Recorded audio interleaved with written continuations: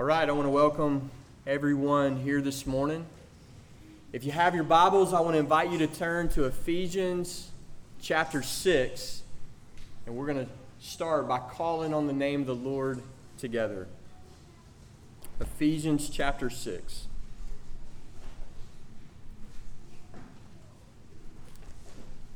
Let's pray. Lord, we come to you today in the name of Jesus Christ. And Lord, our prayer as we gather around your word this morning is that you would do what you love to do most, Lord. Exalt yourself. God, we pray today that you would glorify your name. Lord, you are the shepherd of the sheep, and you promise to lead us in paths of righteousness for your name's sake. And so we appeal to your jealousy for your glory this morning. Lead us in paths of righteousness, Lord, and do it for your own name's sake. God, I pray for the church today that you would strengthen us through the preaching of the word. You've been so faithful to this means of grace, just as we heard moments ago. Lord, for hundreds of years, you've built up your church on Lord's Day meetings just like this through the proclamation of your word. God, we ask to be strengthened in the grace of Jesus Christ. Lord, we ask for the help of the Holy Spirit as we gather around your word. In Jesus' name we pray. Amen. Amen. As we get started this morning, I think it's good every once in a while for the church to get a little bit of insight into what it's like to be a pastor. I think that's helpful for you periodically. And one of the things that I want you to understand is one of the ways that God deals with his shepherds, his under-shepherds, is he gives them a measure of burden, a measure of his burden for his people. And I want you to know that that is certainly true. And I speak on behalf of all your pastors this morning, that we have a great desire from Jesus Christ to see you move forward. And I want you to understand that we don't stand here and our aim is not just to open God's word, give you a few things to think about, and you can take it or leave it. We're on our faces before God and we're crying out, Lord, strengthen my brothers and sisters. Strengthen their souls. And I want you to know that this morning, that every face in this room, I have that desire for you. I can look around today and I can see you. And I desire that Christ Jesus would strengthen you, that you would move forward in your walk with God. I could name names all across this room. My brother Joel, my brother Joshua, Joy, Ben, all across the room. And I look at these faces and I'm reminded as a pastor, only one life will soon be passed. And only what's done for Christ will last. And we got one shot, a vapor of a life to live for the Lord Jesus Christ and then no more.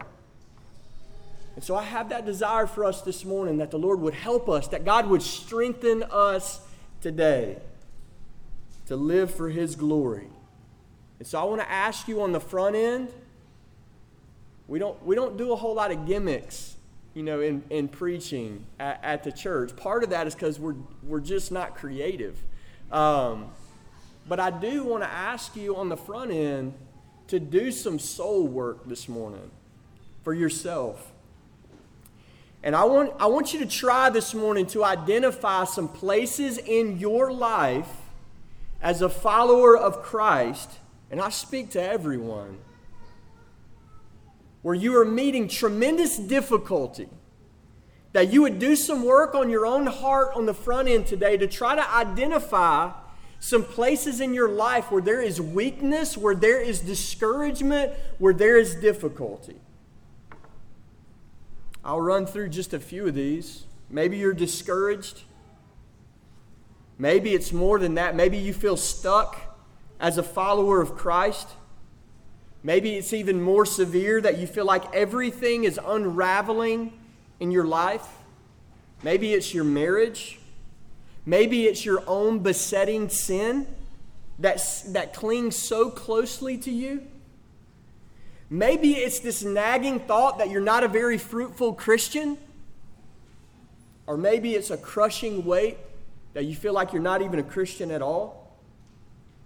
Maybe you feel storm-tossed by the last several months of isolation, coronavirus, only to give way to murder and riots. Maybe you're feeling overwhelmed. Maybe it's the burden of an unconverted loved one that still has not come to Jesus.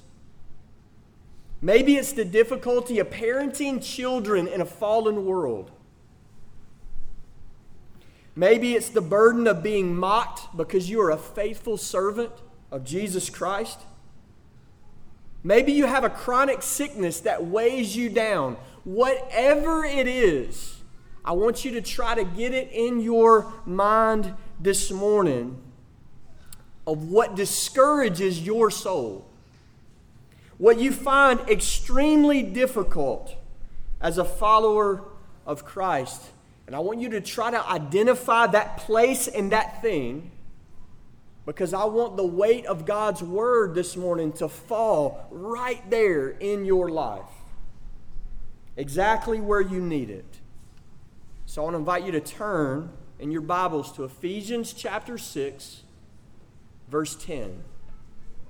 Ephesians chapter 6, verse 10. Let's read God's Word together this morning. This is the word of the Lord to this local church. Finally, be strong in the Lord and in the strength of His might. Put on the whole armor of God, that you may be able to stand against the schemes of the devil. For we do not wrestle against flesh and blood, but against the rulers, against the authorities, against the cosmic powers over this present darkness, against the spiritual forces of evil in the heavenly places. Therefore, take up the whole armor of God, that you may be able to stand in the evil day. And having done all, to stand firm. Stand therefore, having fastened on the belt of truth, having put on the breastplate of righteousness, and as shoes for your feet, having put on the readiness given by the gospel of peace. In all circumstances, take up the shield of faith, with which you can extinguish the flaming darts of the evil one.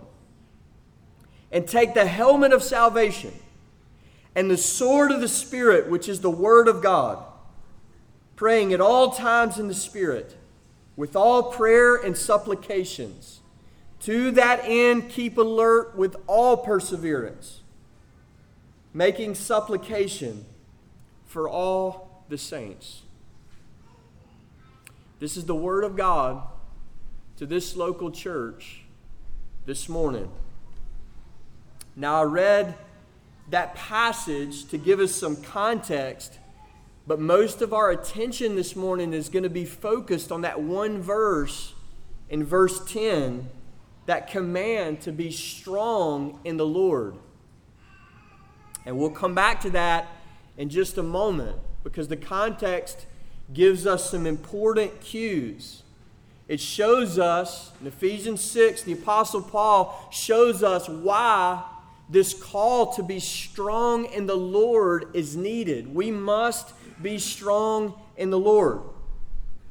Ephesians chapter 6 shows us that Christians need strength from God because Christians are in a war, in a cosmic battle. We are engaged with an enemy that far exceeds our natural abilities, our natural strength. Therefore, we must be strong in the Lord. Paul tells us in verse 12 Actually, it's verse 12. That we do not wrestle against flesh and blood. And so with those difficulties that you're keeping in your mind for just a moment, that's your first reminder this morning, that you are not wrestling merely with flesh and blood. Christian, you are in a cosmic battle with the demonic realm, with the kingdom of darkness. Paul describes this demonic realm with several terms in verse 12. They're called cosmic powers. He also calls them spiritual forces of evil or wickedness. And if you go just a few pages back in your Bibles to Ephesians chapter 2, verse 2, the Apostle Paul describes these spirits as the spirit that is now at work in the sons of disobedience. And so, there's a lot of weird things that some Christians think about this demonic realm. If you want to know the end goal of Satan and demons in the kingdom of darkness, look at lost humanity. It's the spirit that's now at work in the sons of disobedience.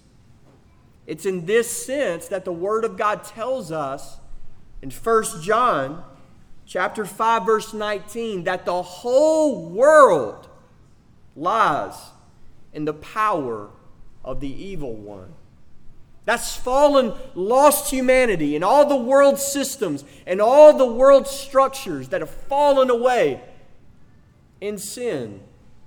They lie in the power of the evil one, the prince of the power of the air, and this kingdom of darkness.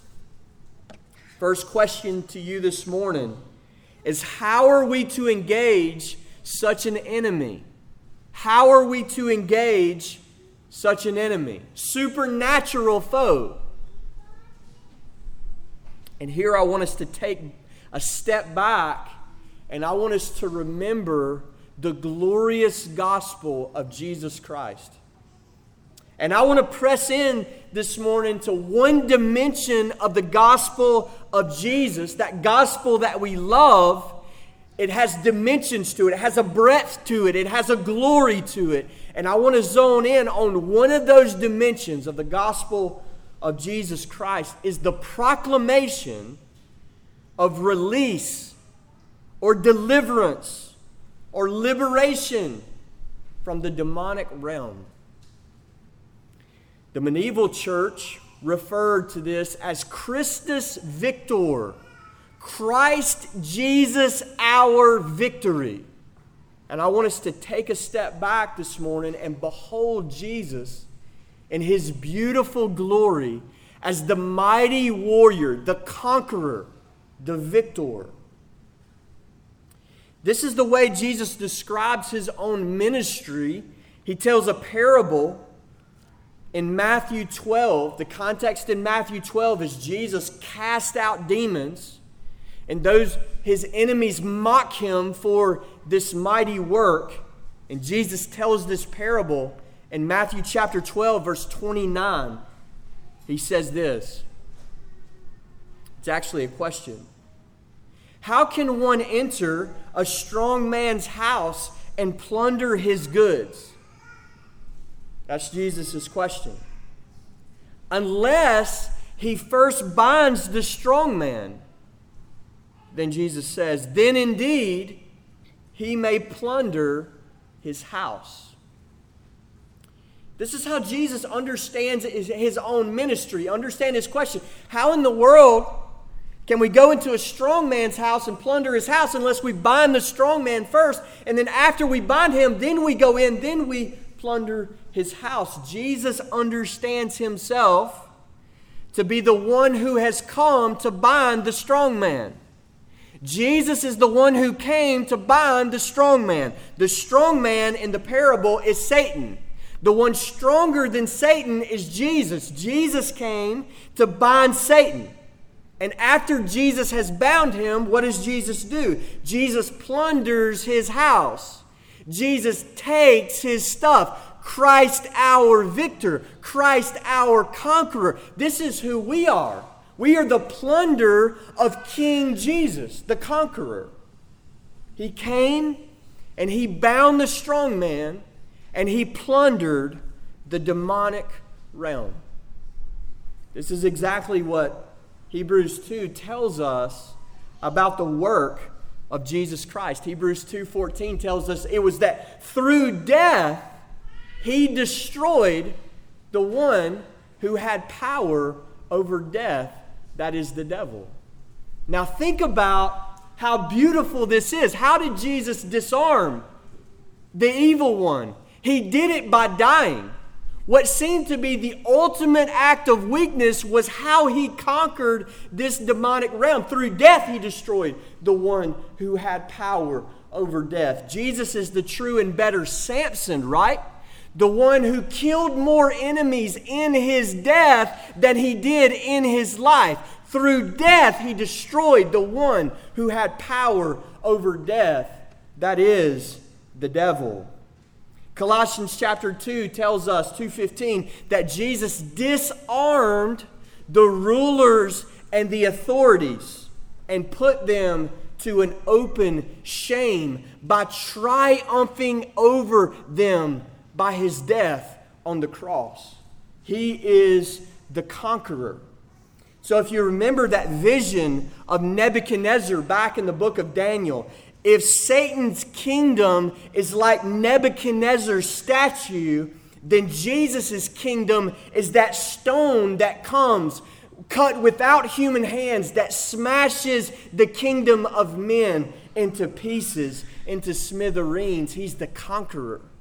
He came to conquer the forces of darkness, the cosmic powers.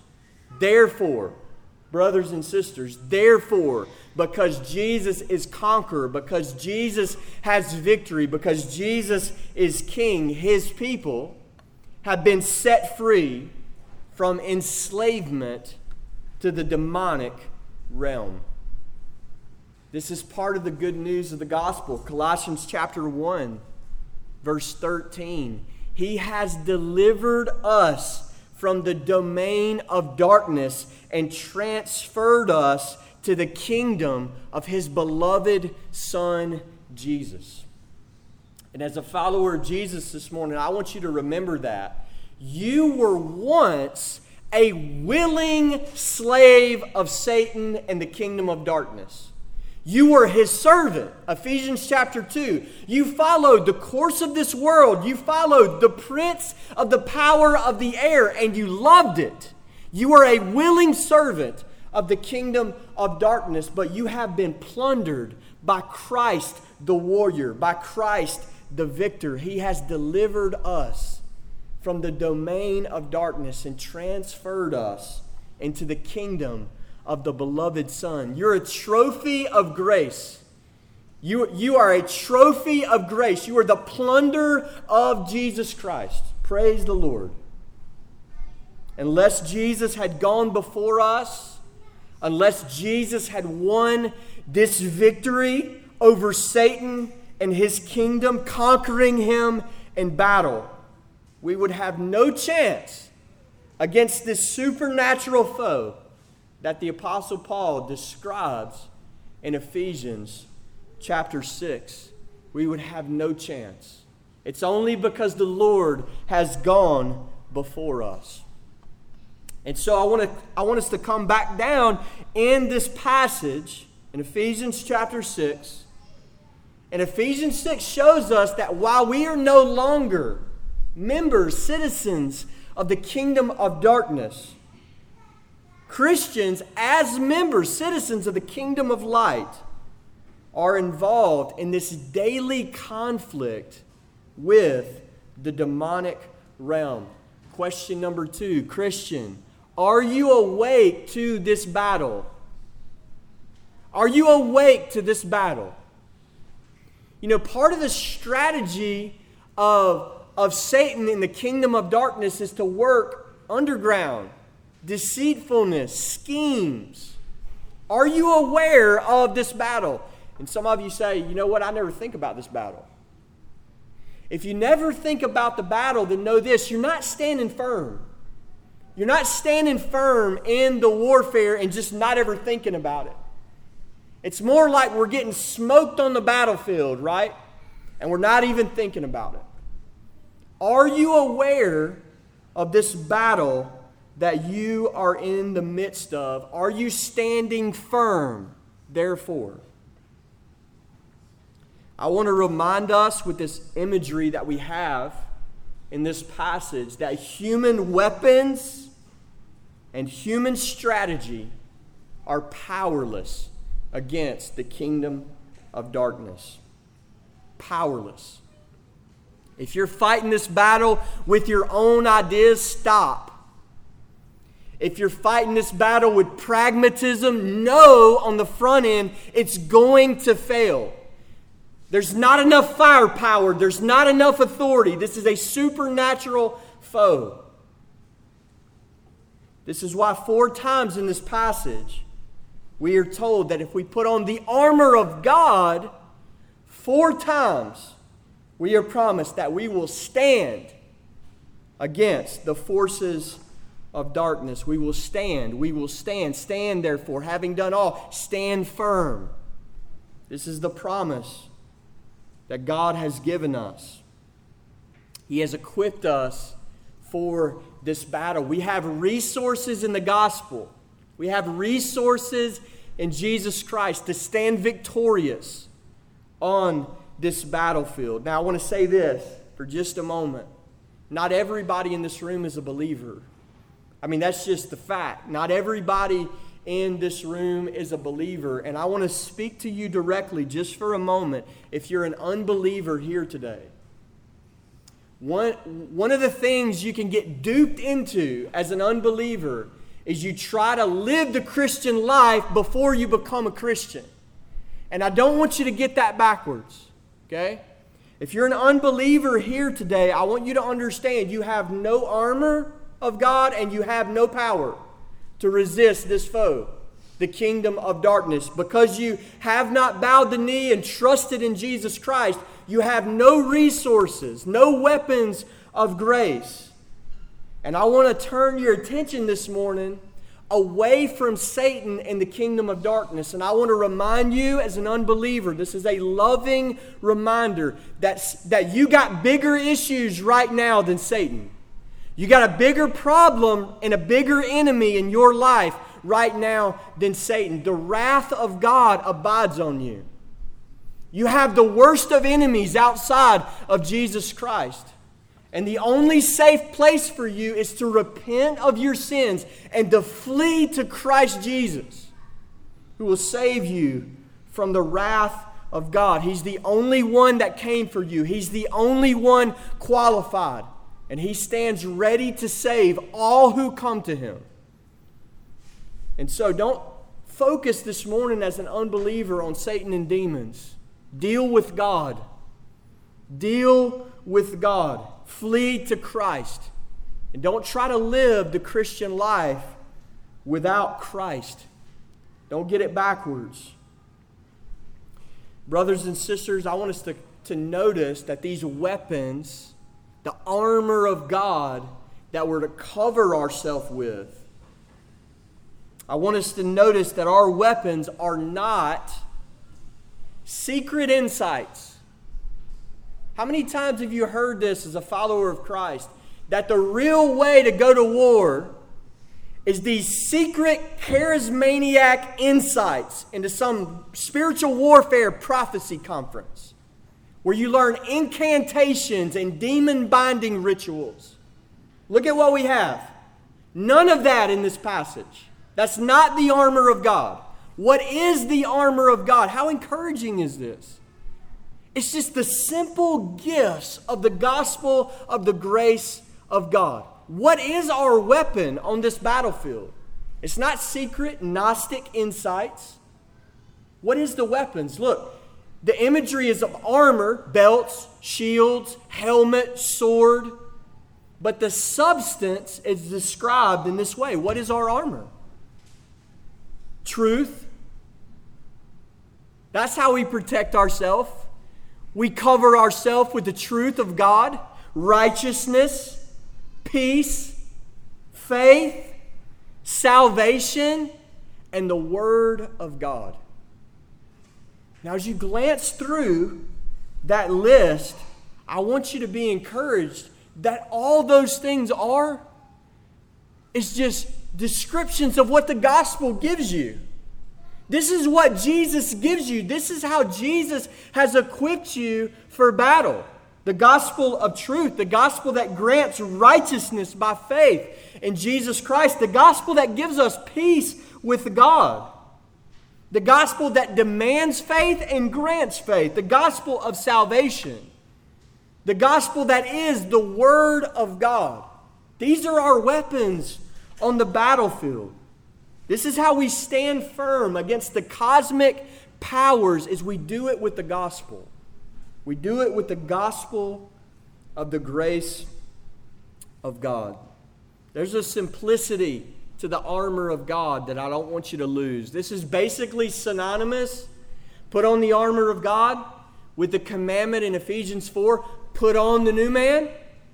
Put on the armor of God. And it's basically synonymous also with that commandment in Romans 13:4. Put on the Lord Jesus Christ. Put on Christ. Put on the new man. Put on the armor of God.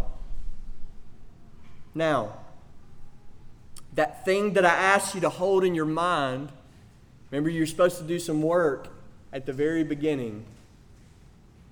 I want you to reinsert it into this grid that we just unpacked a little bit. And I want to remind you that in this area of weakness and discouragement, you are not battling against mere flesh and blood. God has commanded you to cover yourself with His armor. And we are to stand firm in all circumstances. Verse 16. And we are to keep alert with all perseverance. Verse 18. And it's within this framework of cosmic warfare that I want to circle back to this commandment in verse 10. And I want to encourage you this morning, brothers and sisters, be strong in the Lord. Be strong in the Lord. Now, as we press in to that commandment together this morning, I want to come at this command in verse 10 with an attempt to correct a common misconception in the Christian life. I want you to notice just on the face of it in verse 10 that Christians are called to strength, not weakness. I'll say that again. I want you to notice in verse 10, Christians are called to strength, not weakness. Now, some of you may be even thinking about this even now, that, wait a second, I remember, Dustin, a couple of weeks ago, when you said these words in the context of spiritual warfare, that it's not bow up and fight like a man, but it's feel weak and trust God. I heard what you said. So you are incriminating yourself in front of everyone when you say that Christians are called to strength and not weakness. And I want to take just a few minutes this morning and I want to try to convince you that I believe that both of those statements are true according to the Word of God. And I want to try and explain that this morning by exposing a half-truth, a common misconception in the Christian life. And that half-truth goes something like this. We're all aware, because of our depravity, it is right, brothers and sisters, for us to feel weakness in our own abilities to obey God. Can I get an amen? Amen. It is right for us to feel weakness in our own abilities to obey God. That weakness comes out sometimes in expression like, I can't. I just cannot do it. I'm weak. I've tried so many times. Fill in that blank with that difficulty that you got in your mind. I just cannot. I cannot. I'm weak. Many of you are aware of this sort of thought. We rightly feel this way on a daily basis. We don't have the resources in ourselves to get the job done, to obey God. One of the things that I mentioned several weeks ago was that we're not any more able to live the Christian life than we were able to save ourselves, to justify ourselves. It's supernatural what God has called us to. But here's the warning. The Christian must account for more than their own depravity. I'll say that again. You must account, brothers and sisters, for more than your own depravity. Question number 3. What about Jesus? We know about our weakness. We live with it every day, all the time. We take a glance within, and there's weakness, insufficiencies, all the way down the line. But the question is, what about Jesus Christ? What about Him? What about His sufficiency? What about His priestly rule at the right hand of God? What about His resurrection power that He's promised to those who believe? What about Jesus? And so this command in verse 10, to be strong in the Lord, it reminds us that as Christians, we must make a transition from weakness to strength. That's the command. Be strong in the Lord. Still got some work to do. It's very important that we understand that this transition from weakness to strength is not found in ourselves. That's why we have that beautiful phrase, be strong, not in yourselves, be strong in the Lord. So we have to learn this well, that as we make that transition as Christians from weakness to strength, it is not as though our flesh gets any stronger. It's just as weak as it ever was. We didn't find any strength in ourselves or our own resources as we transition from weakness to strength. No. Flesh is as weak as it ever was. And this is one of the ways that non-Christians get it wrong right here, is a self-confidence that you can perform what God demands in your own resources. Scriptures unmask this self-confidence as self-righteousness. You need Christ. You need the Spirit of God. You need supernatural help. And so this transition from weakness to strength is about tapping into a source of power outside of ourselves and in the Lord. That's very important. So, here's the warning. Here's the unmasking of the half-truth this morning. We cannot, as followers of Jesus, get stuck in this, I can't obey, I just can't do it mindset. That's partly right, but we have to pivot. There has to be something else accounted for. Now, I've used this analogy before, and pardon me, it's not very polished. And so we're going to consider Winnie the Pooh together this morning. And my warning to you today, as a follower of Jesus, here's the best way I could think to describe it, to give you an illustration. Don't be an Eeyore Christian. You remember Eeyore and Winnie the Pooh, the donkey and Winnie the Pooh? Everything's down, everything's bad. This is the warning that you as a follower of Christ would live in an awareness of your depravity without an awareness of Jesus reigning at the right hand of God, full of power, full of mercy, full of grace to help in time of need. How would that sound? Something like this: everything is bad. I'm not obeying God. It'll probably never be any different.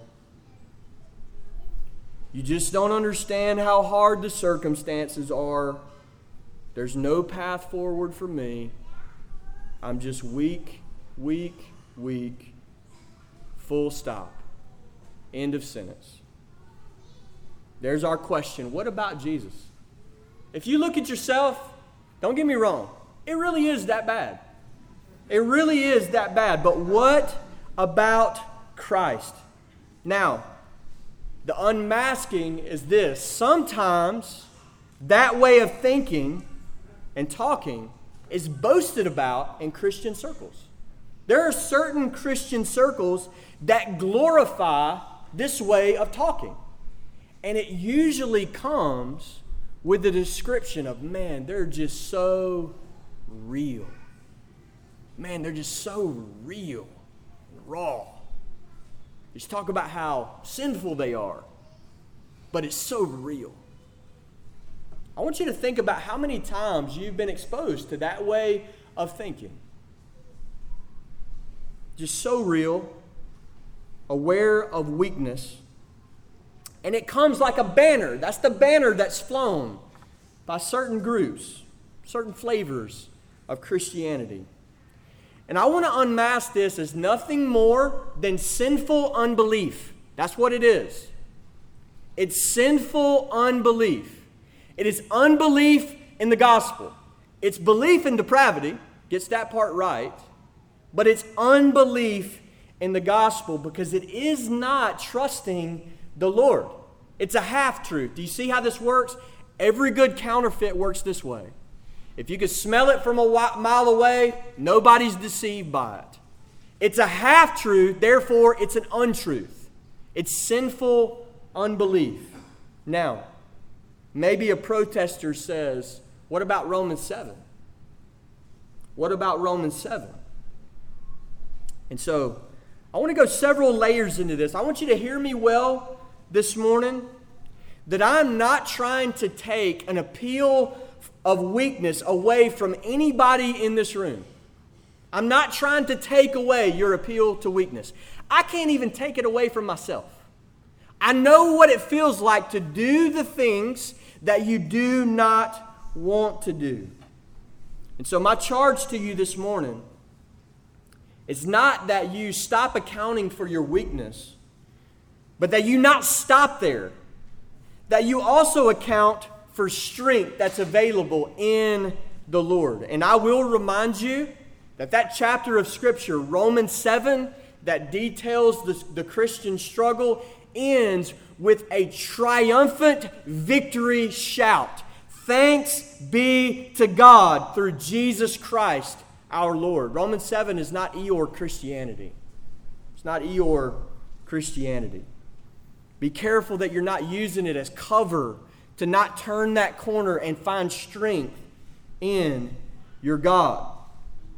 So as true as it is, I just can't.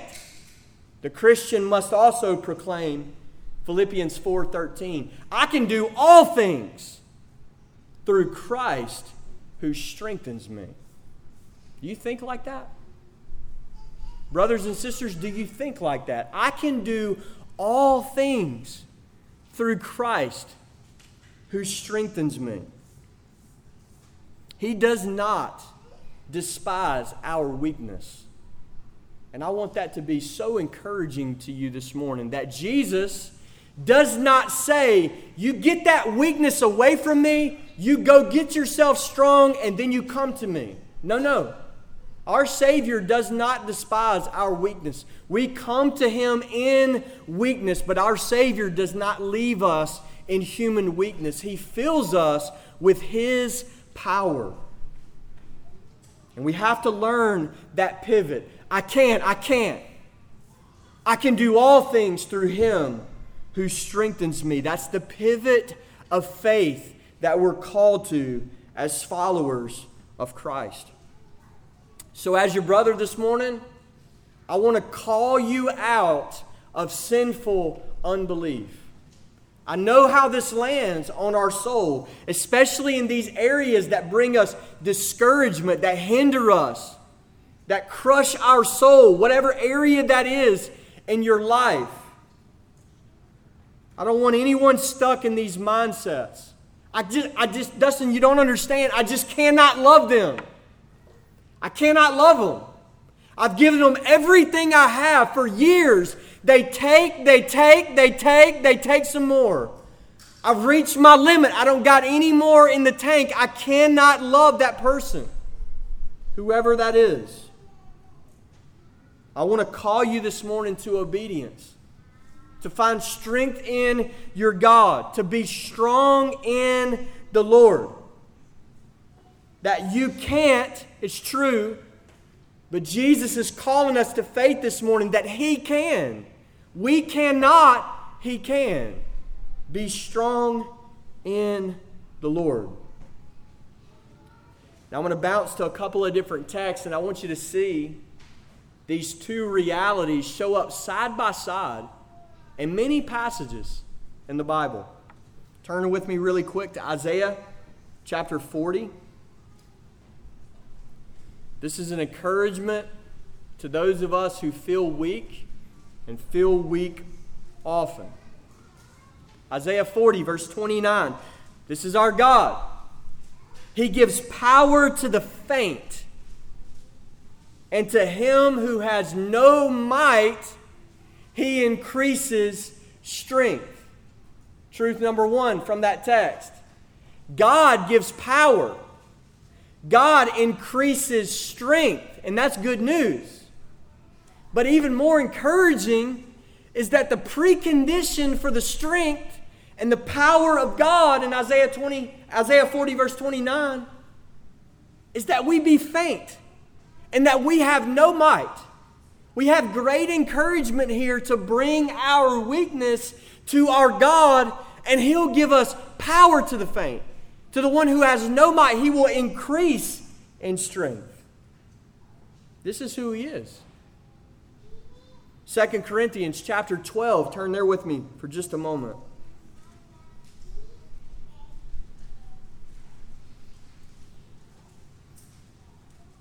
This is the Apostle Paul recounting his wrestling with prayer and prayer with Jesus Christ.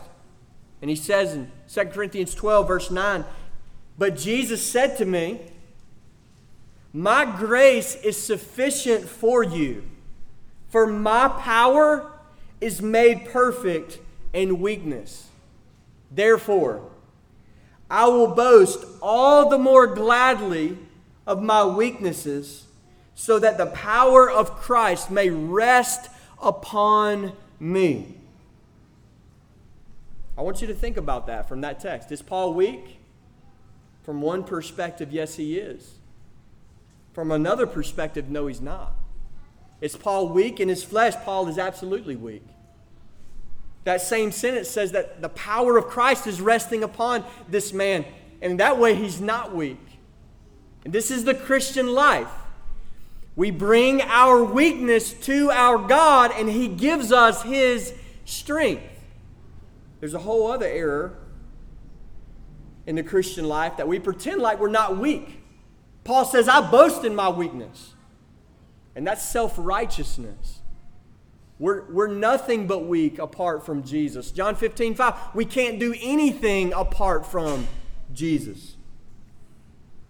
But there's also a warning in this text, or instruction would be a better word, that as we boast in our weakness, the point is not just to boast in our weakness so that we can talk about, man, I'm just so weak, and man, weak, and I just boast in how weak I am, as though that were the end of the sentence.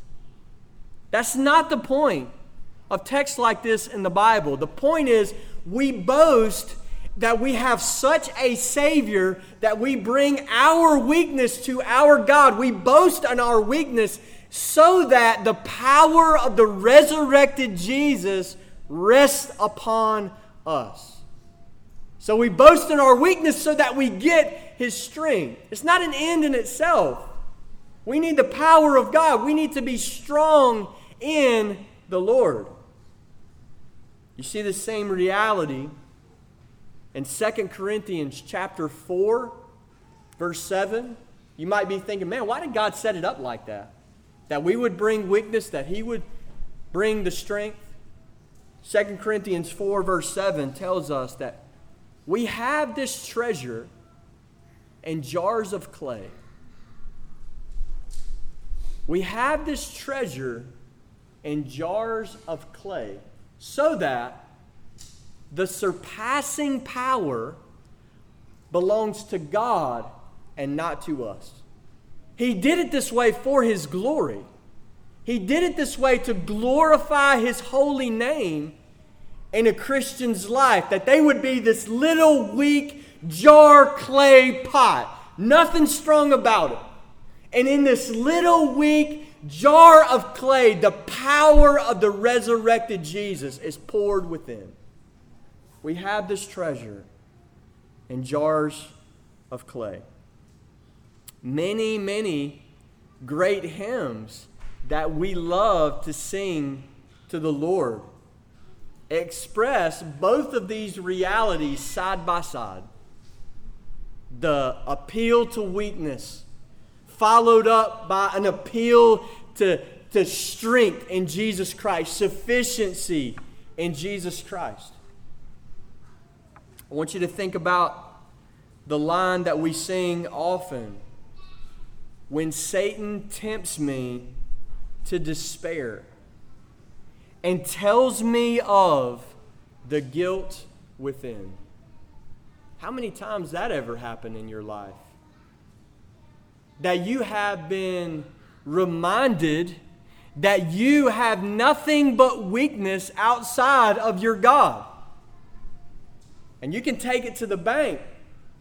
A demonic strategy in your life is to keep your face shoved in your weakness and your sin. When Satan tempts me to despair and tells me of my guilt within, what do we do with that stuff?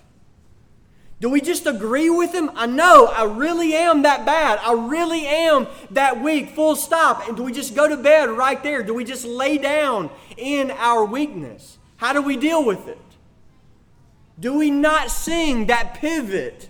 Upward I look and see Him there, who put an end to all of my sin.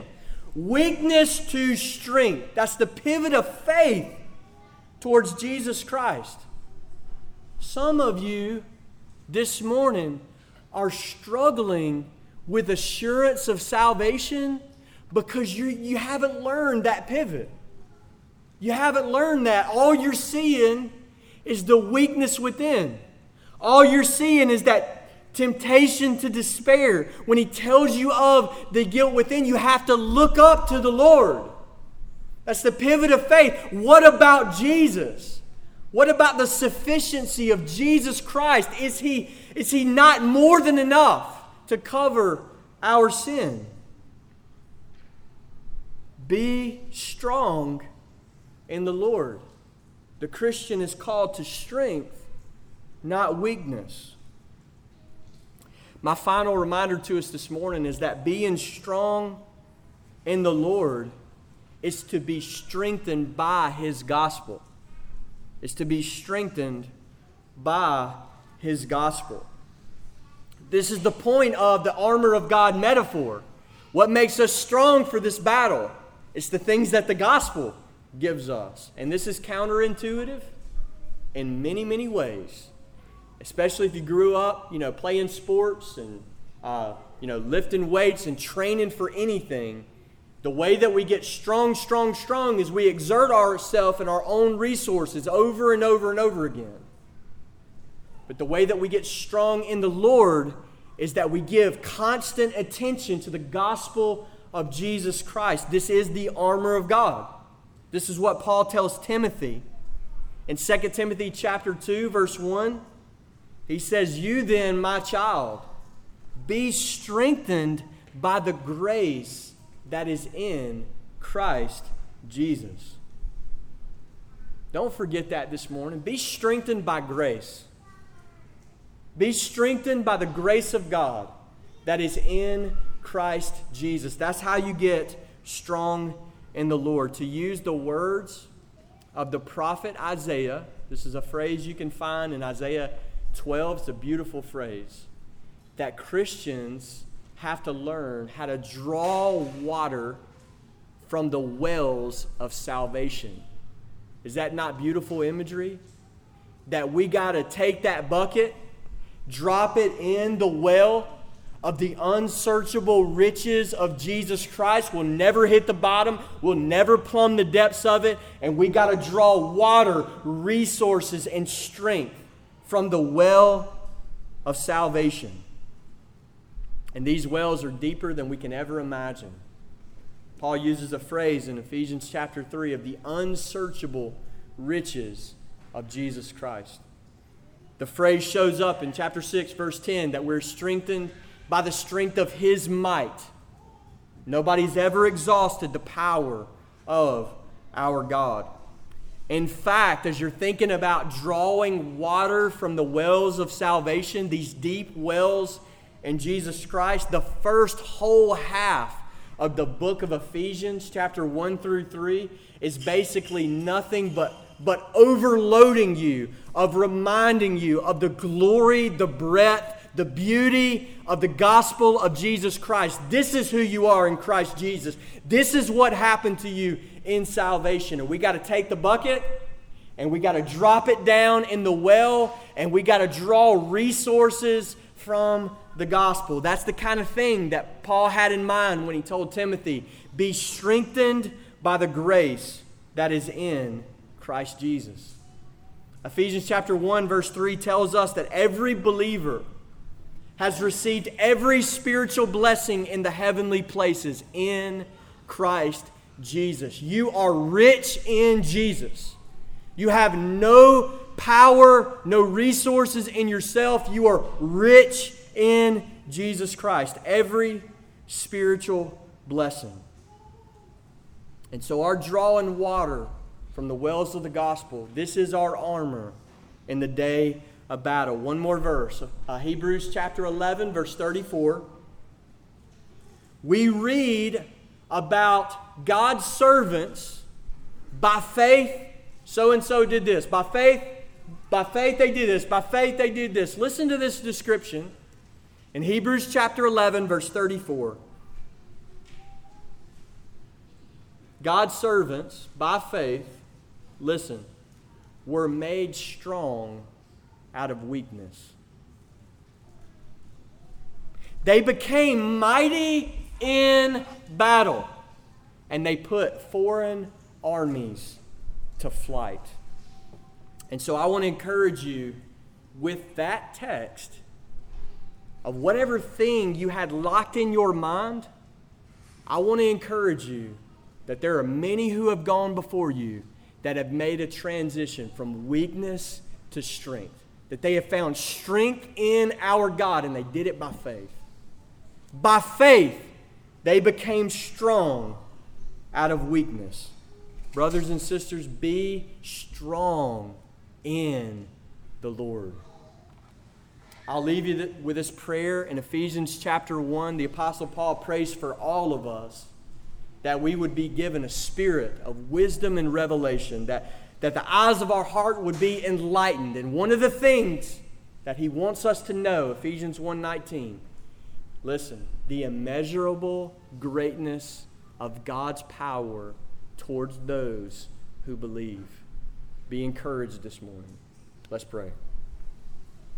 Lord, we lift up our souls to you, and we ask, God, that you would act and move and strengthen us today for your own name's sake.